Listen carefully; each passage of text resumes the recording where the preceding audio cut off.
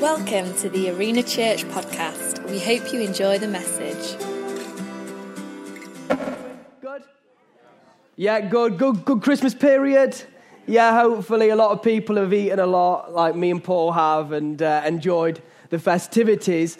So at the start of every single year, what we do is, we've been doing this for about 3 years, I think now. This is probably our 4th year of doing it. We enter into a period of prayer and fasting. Who's just entered into that before with us? On the 21 days, yeah. So this is the last day, really, before we start that. So our 21 days of prayer and fasting start tomorrow. And what we're asking people to do is this, to come together as the people of God to say, hey, we've got it right at the start of this year. We're going to put you first.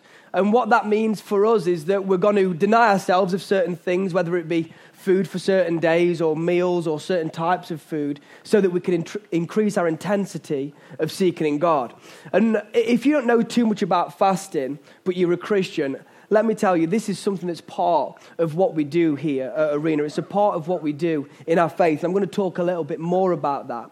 But there's going to be some more information as well at our prayer point and next steps. But first service of 2019, I believe that this is going to set the tone for the year. Anybody else? And listen, it's so great to see so many of you this year. But I believe this. I believe that God's got your best in front of you. I don't believe it's behind you. I believe it's ahead of you. I don't know what 2018 was like, but I know that 2019 can be better as you press into God and as you step into God as well. Dave, I just wanted to just say, I was drawn to you in worship. It must be that beautiful face of Dave's.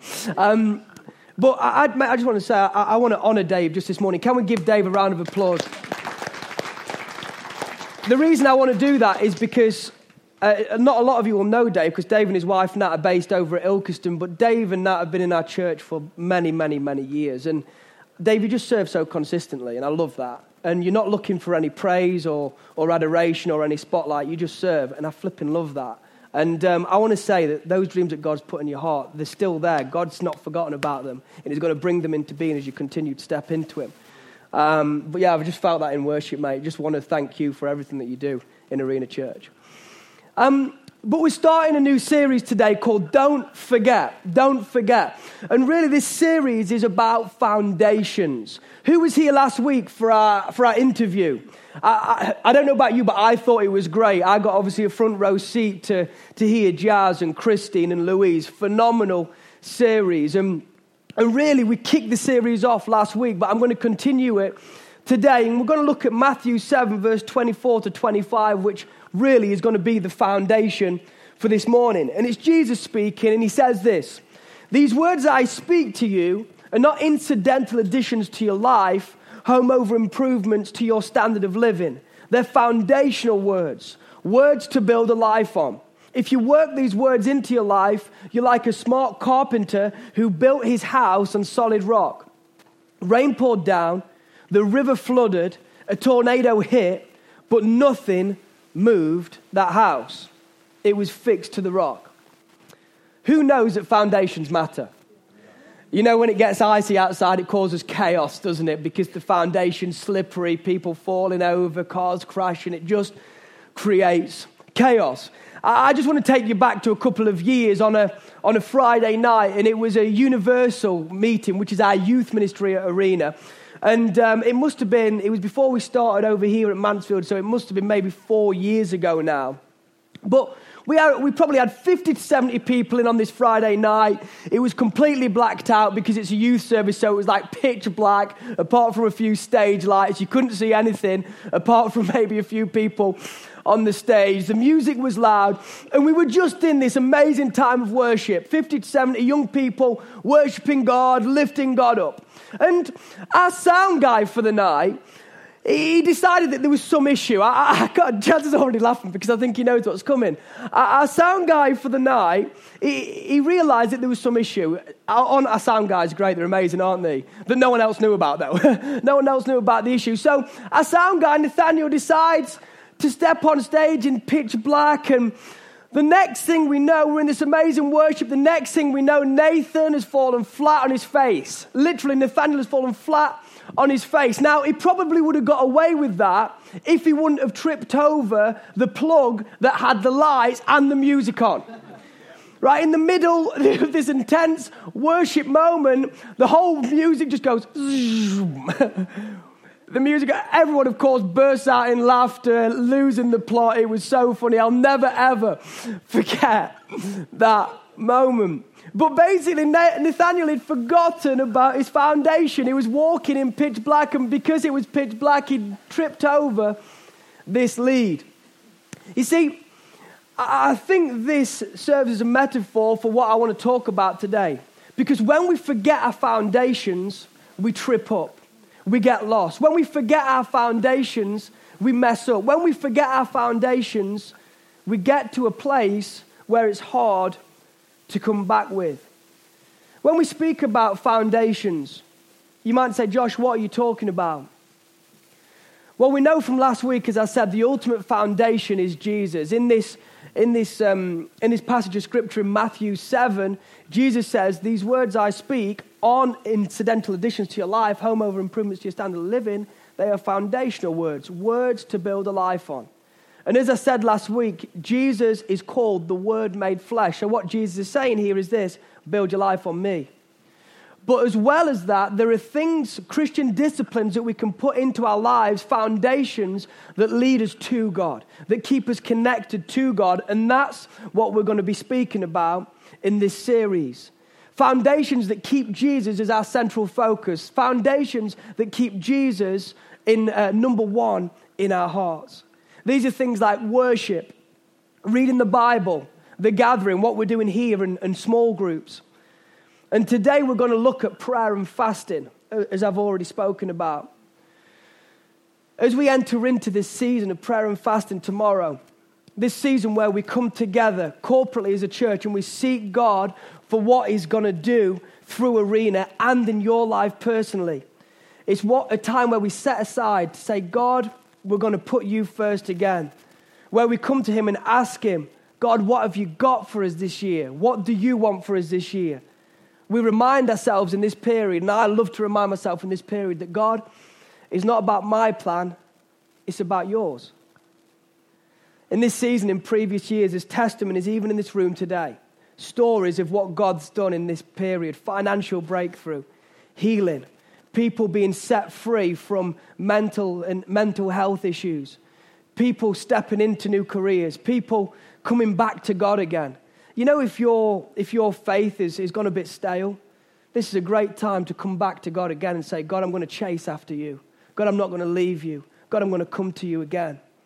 And I believe that this year that we're going to see more of that than ever before, as we come together as Arena and step in to what God's got for us. See, in Matthew 6, Jesus says this about fasting. He says, when you fast, don't look somber as the hypocrites do, for they disfigure their faces to show others they're fasting. Truly, I tell you, they've reached their reward in full. But when you fast, put oil on your head and wash your face, so that it will not be obvious to others that you're fasting, but only to your Father who's unseen. And your Father who sees what's done in secret will reward you. A friend of mine brought one of his friends to church a few years ago, and this guy hadn't been in church before, hadn't come to church. He brought his friend, and as the offering bucket was going round, his friend who he'd brought reached across to him and pulled a 20 out of his pocket and said, put that in for me. Acting big time, letting him know what he was doing. And that's what Jesus is saying here. He's saying, look, when you fast, don't make it about you. Don't make it about, don't make it about Paul trying to think that, Paul thinking, I want Paul to think I look good. Paul, I'm so weak. I've been fasting days on end. Because what Jesus is saying is this: when you do that, you've got your reward from people. He says, but don't look for your reward from people. Look for your reward from heaven. So when we fast, we're not supposed to walk round and heads down and walking into work. What's up with you? You fasting? Oh, you've not fasting again, are you? That's the worst thing you could do. Jesus says, look, act normal. Put great clothes on. Be more passionate than ever before. Because when you do that, you get your reward from me. I find it interesting here that Jesus doesn't say, if you fast. He says when. When you fast. See, fasting should be as much of a spiritual foundation in our lives as prayer or as worship or reading the Bible or coming together.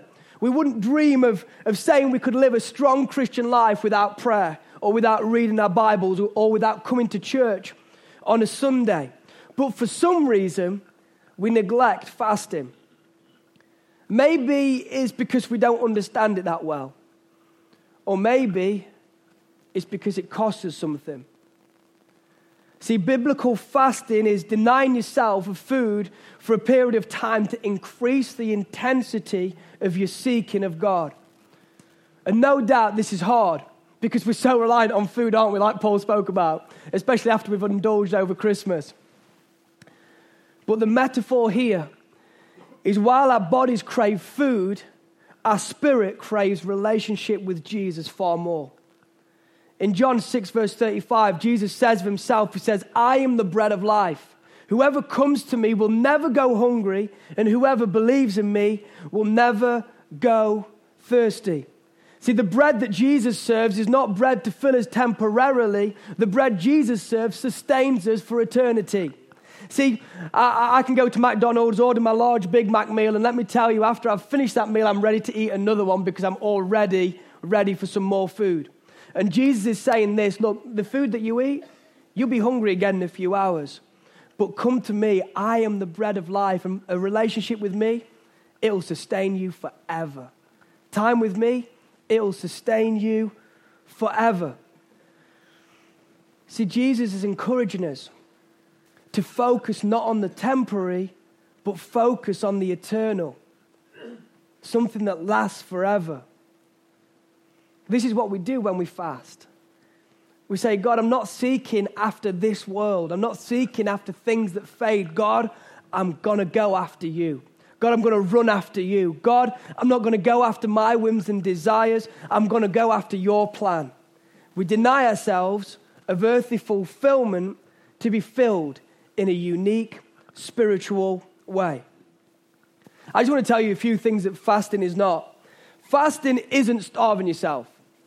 Fasting isn't starving yourself. I've got this wrong so many times throughout my life where I've said, yeah, I'm going to fast. And I've gone off to work and all I've done is starve myself. I've just not eaten. I've forgot to pray. I've forgot to seek God even more. See, that's not fasting. That's just a diet, basically. When we fast, it's not just about not eating. It's that combination of not eating and when we're hungry, praying and pushing in and stepping into God. When we get those pangs of hunger, we remind ourselves again that, God, I'm coming after you. God, I'm going to pray. God, I'm going to step in. God, I'm going to believe for more. Again, fasting is not starving yourself. The other thing fasting is it's not twisting God's arm. I think some people feel like that when they fast, God has to do it because they've fasted. That is completely what fasting is not. If you've got a Ferrari on your list for 2019 and you think if I fast I'm going to get it, I'm sorry to say probably it won't happen. I'm a Man United fan. If I fast, what do you think, Paul? If I fast for 30 days, do you think? Nah. Yes, probably longer than 70. Someday in eternity. Fasting is not twisting God's arm. It's not telling God what to do. You don't fast and immediately get what you want. It's more about God showing you what he wants for you, what he wants to do through you. That's what fasting's about, saying, God, I'm more concerned about what you've got for me than what I've got for me. And when we fast, we seek God more, we seek him more intensely, and we get on his page. I don't know about you, but I want God's plan for my life. God knows far better than me. God knows far greater than me. I want what God wants. I don't want what Josh wants. It's a deeply spiritual way of increasing our intensity of prayer. See, prayer and fasting go hand in hand. Prayer's powerful, but prayer and fasting is an explosive combination.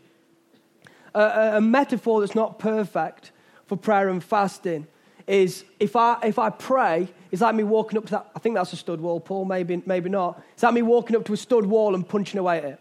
And I'd see some breakthrough. If it was a stud wall, I think I'd get through it eventually. But what fasting's like and prayer, I believe, is like picking up a sledgehammer. and banging away at that wall. And you see even more breakthrough, and you see more impact, because there's more intensity, isn't there? That's what I believe the metaphor is for prayer and fasting. Today, I just want to say this as well. Fast as you feel led. Don't do something because the person on your left and your right's doing it. Fast as you feel led. There's no pressure here for you to do anything. There's no pressure on you to go 21 days without food. There's no pressure on you to do absolutely anything. You fast as you feel led by God. But I want to encourage you to seek God as to what to fast. Don't just do nothing, especially if you're a follower of Jesus. If you've never done this before, why don't you step in and say, you know what? I'm going to deny myself of something so I can step into God. Some people will fast odd days. Some people will fast alternate days. Some people will miss a meal. Some people do something called the Daniel fast. Like I said, I've not got time to go into that, but if you go and see us at a prayer point or a resource hub afterwards, we'll help you with that. Or come and speak to me or Paul or Andy. We'd love to talk to you about what you can do. But just a final thing on fasting. Don't fast something that costs you nothing. It'd be so simple for me to say, I'm going to fast vegetables for the entire year. I hate vegetables. That'd be the best thing in my life ever. And I've heard a few people say, yeah, I'm going to fast like smoky barbecue crisps. What about salt and vinegar? Yeah, salt and vinegar is fine. Just smoky barbecue. Don't fast something that costs you nothing.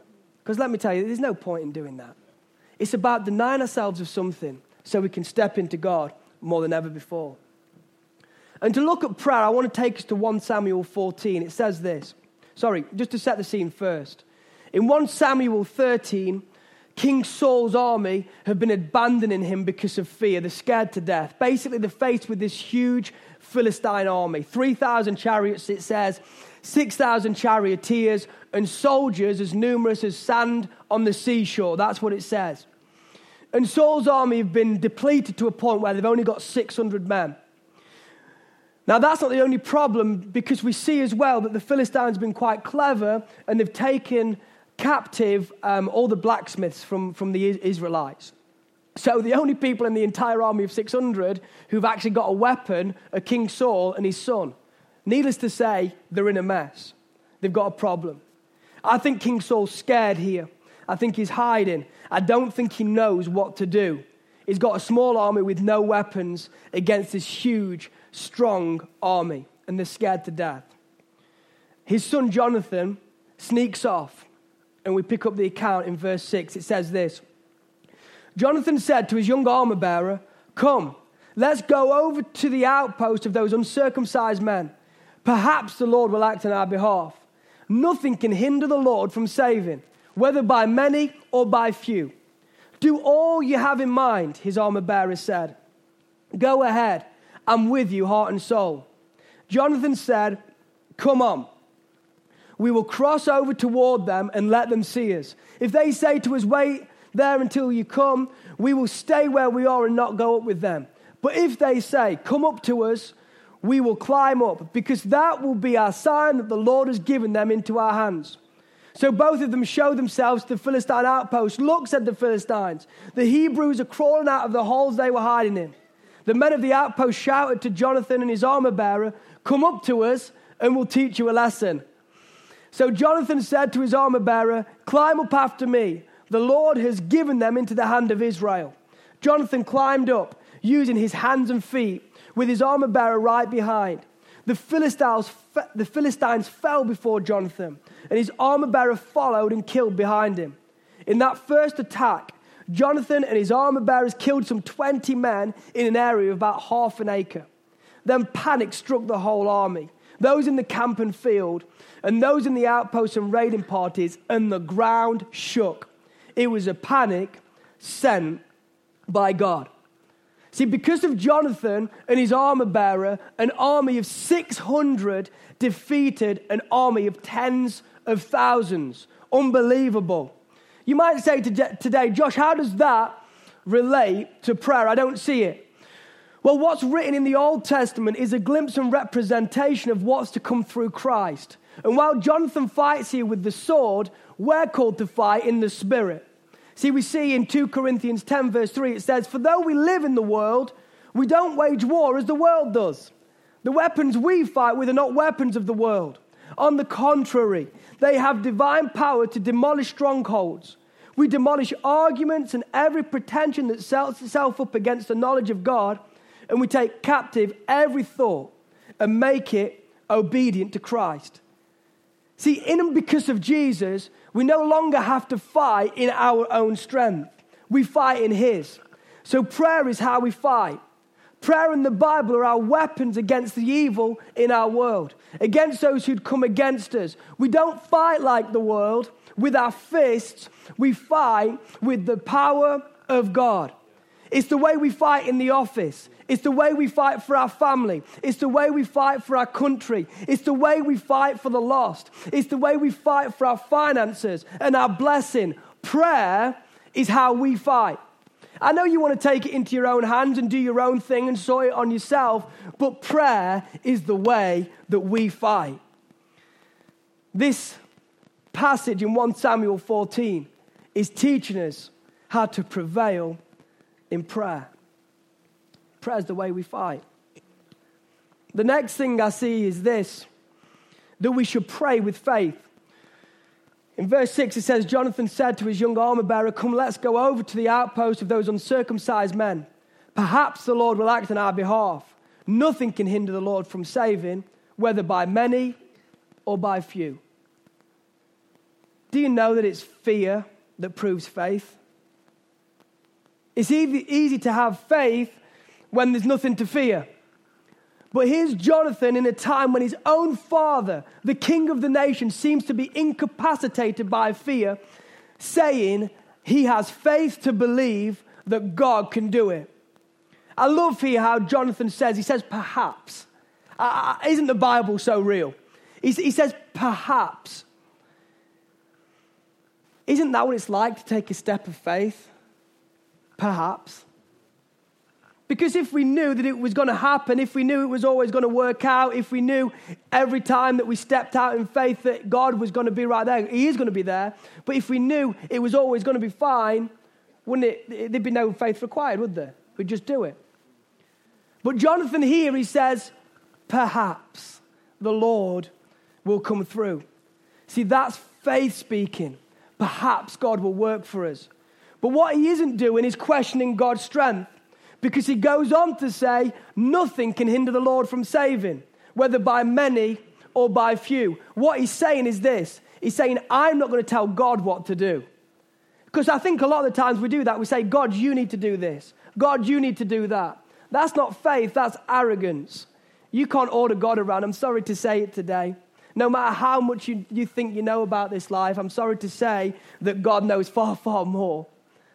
We can't order God around. And when Jonathan's saying perhaps, he's more saying, hey, I'm not so arrogant to say that God's going to do this, this, and this.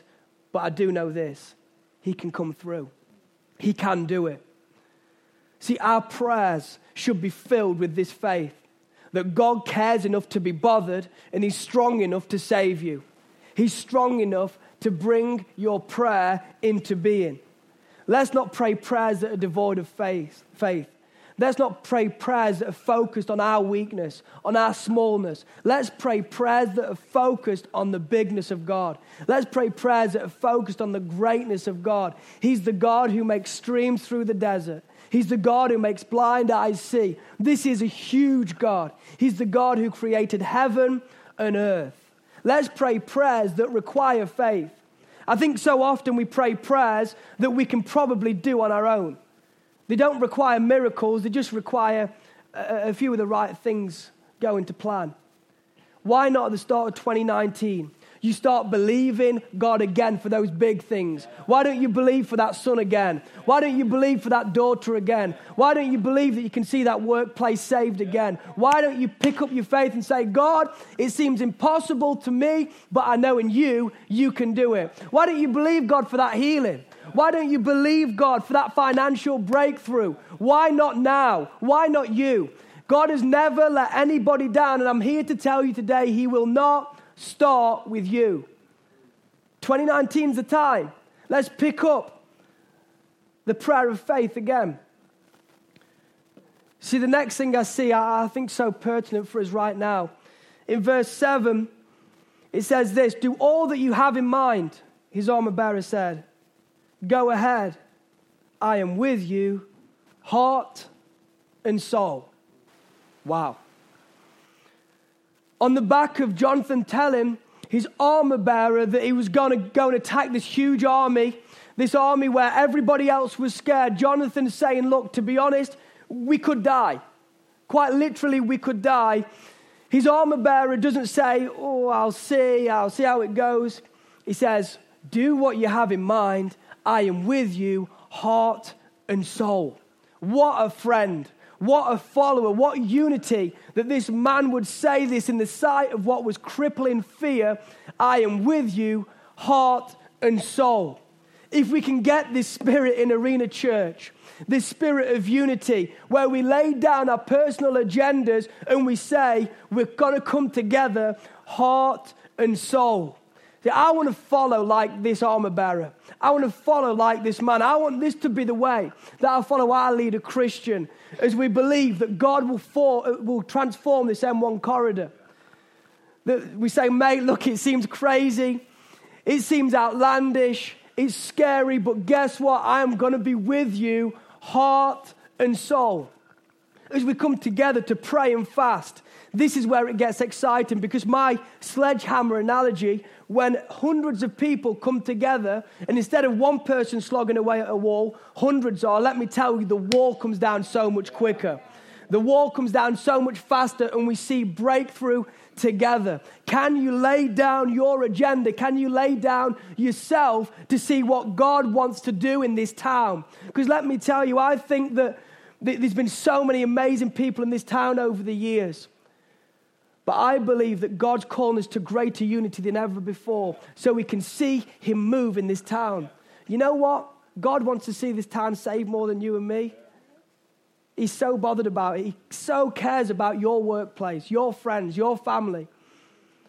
Can we lay down our agendas? Can we lay down our individual issues to say we're going to come together, heart and soul? This is why I want to encourage you. Paul told us about First Tuesday over at Ilkeston. This is why I want to encourage you to come to that. I know it might cost you something. I know you might be tired after work. I know it might not be easy with the kids. I know you might be hungry and all that sort of stuff after work. But listen to me. The power of coming together in a place to say, God, we're going to put you first, to pray, to worship together. That is so powerful. And I want to ask you today, if you've never been to First Tuesday before, if you don't normally come, why don't you make this one the time when you say, I'm going to come and we're going to get together? Because if we can get Mansfield and Ilkeston together in that place, if we can worship God, if we can praise him, if we can lift him up, I believe we'll see amazing breakthrough. I want to ask you today, are you in heart and soul? Or are you 1 foot in and 1 foot out? In for the good times when everybody's on board, but out for when it gets a little bit harder, when it requires something of you. Are you just focused on you? On your agenda? Is coming to Arena all about you? Or are you focused on what God's got for this town, what God's got for you, what God's got for this place? If we can come together in prayer, heart and soul, we'll see God move in amazing ways. We'll see this town changed as we all come together and believe God for more. And the last thing I see is that prayer and bold action go hand in hand. It says here that, so Jonathan said to his armor bearer, climb up after me. The Lord has given them into the hand of Israel. Jonathan climbed up using his hands and feet with his armor bearer right behind him. The Philistines fell before Jonathan, and his armor bearer followed and killed behind him. See, God-centered prayer always leads to action. God-centered prayer always leads to action. Faith-filled prayer, being together, heart and soul, always culminate in the people of God being motivated to action as God leads us. That's what happens when we pray. See, our prayers can't just stay as nice words. It must manifest itself in our world as we take the ground that we've asked God for. See, bold prayers don't stay in the bedroom or our lounge or our church. They come to reality as we walk into what God leads us to. As we pray for that workplace, we ask God to give us the strength, the boldness, and the courage to take the action that He's calling us to. Do you see what I'm saying here? It isn't just about saying one thing in our privacy and just not being bothered in the world. We pray in our bedrooms so that God will move in our world through us. See, God wants to use you. Stop praying for God to send someone when He's already sent you. He's placed you there. I've got a sense that this year God is giving you your family. God's given you your workplace. God's given you that social group if you'll step up and answer the prayers that you've been praying. This is the amazing thing about God, is that He chooses to work through you and me. He wants to work through you and me. I'll be bold enough to say today that God will not change your workplace without a person. He's looking for someone. That's why Isaiah says, "Here I am, send me, God." Have we got the kind of people in Arena who are so passionate about Jesus, so passionate about their town, so passionate about their workplace that they'll have that attitude of, "Here I am, God, send me"? Will you be the answer to your own prayer? You might have been praying for revival for years, and all the time God's saying, "Go then. Go. Go." This year, God's got something stored up for you. Like Paul says, we stand on the precipice of opportunity. The question is this: will you step in? It's going to be scary. There's going to be fear at times. But let me tell you, you can see God move in your life. You can see God break through. I'm excited about the church who will pray bold prayers and take courageous action. I'm excited about the church who will stand up and have faith to follow through on the prayers we pray. I'm excited about a church who gets passionate about their generation, about the lost, the broken, and the hurting. We need some people who say, like the Jonathan's armor bearers, who say, "Climb up after me. Come on, we're going to do this. We're going to go for this. We're going to get after this together." Listen, I'm nearly done. But I want to ask you today, in this period of prayer and fasting, right at the start of 2019, will you lay yourself down to follow God? Will you deny yourself to follow God? Because honestly, if we do that as Arena Mansfield, there's probably 100 people here today. As we begin to get hold of what God's calling us to, and as we walk into that, I promise you, this room will be so full that we've not even got enough chairs for people. I promise you. That's what happens when the people of God respond to what God's saying. He moves. He does something. He's not a God who's silent. He's not a God who's far off. He's close. And let me tell you, He wants to move in your life. And He wants to move in this town.